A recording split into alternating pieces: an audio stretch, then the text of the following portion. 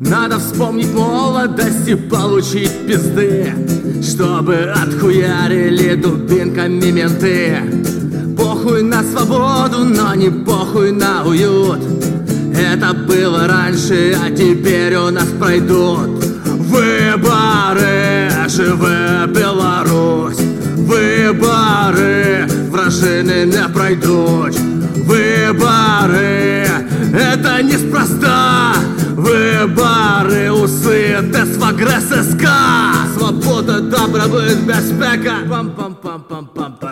И нету больше человека.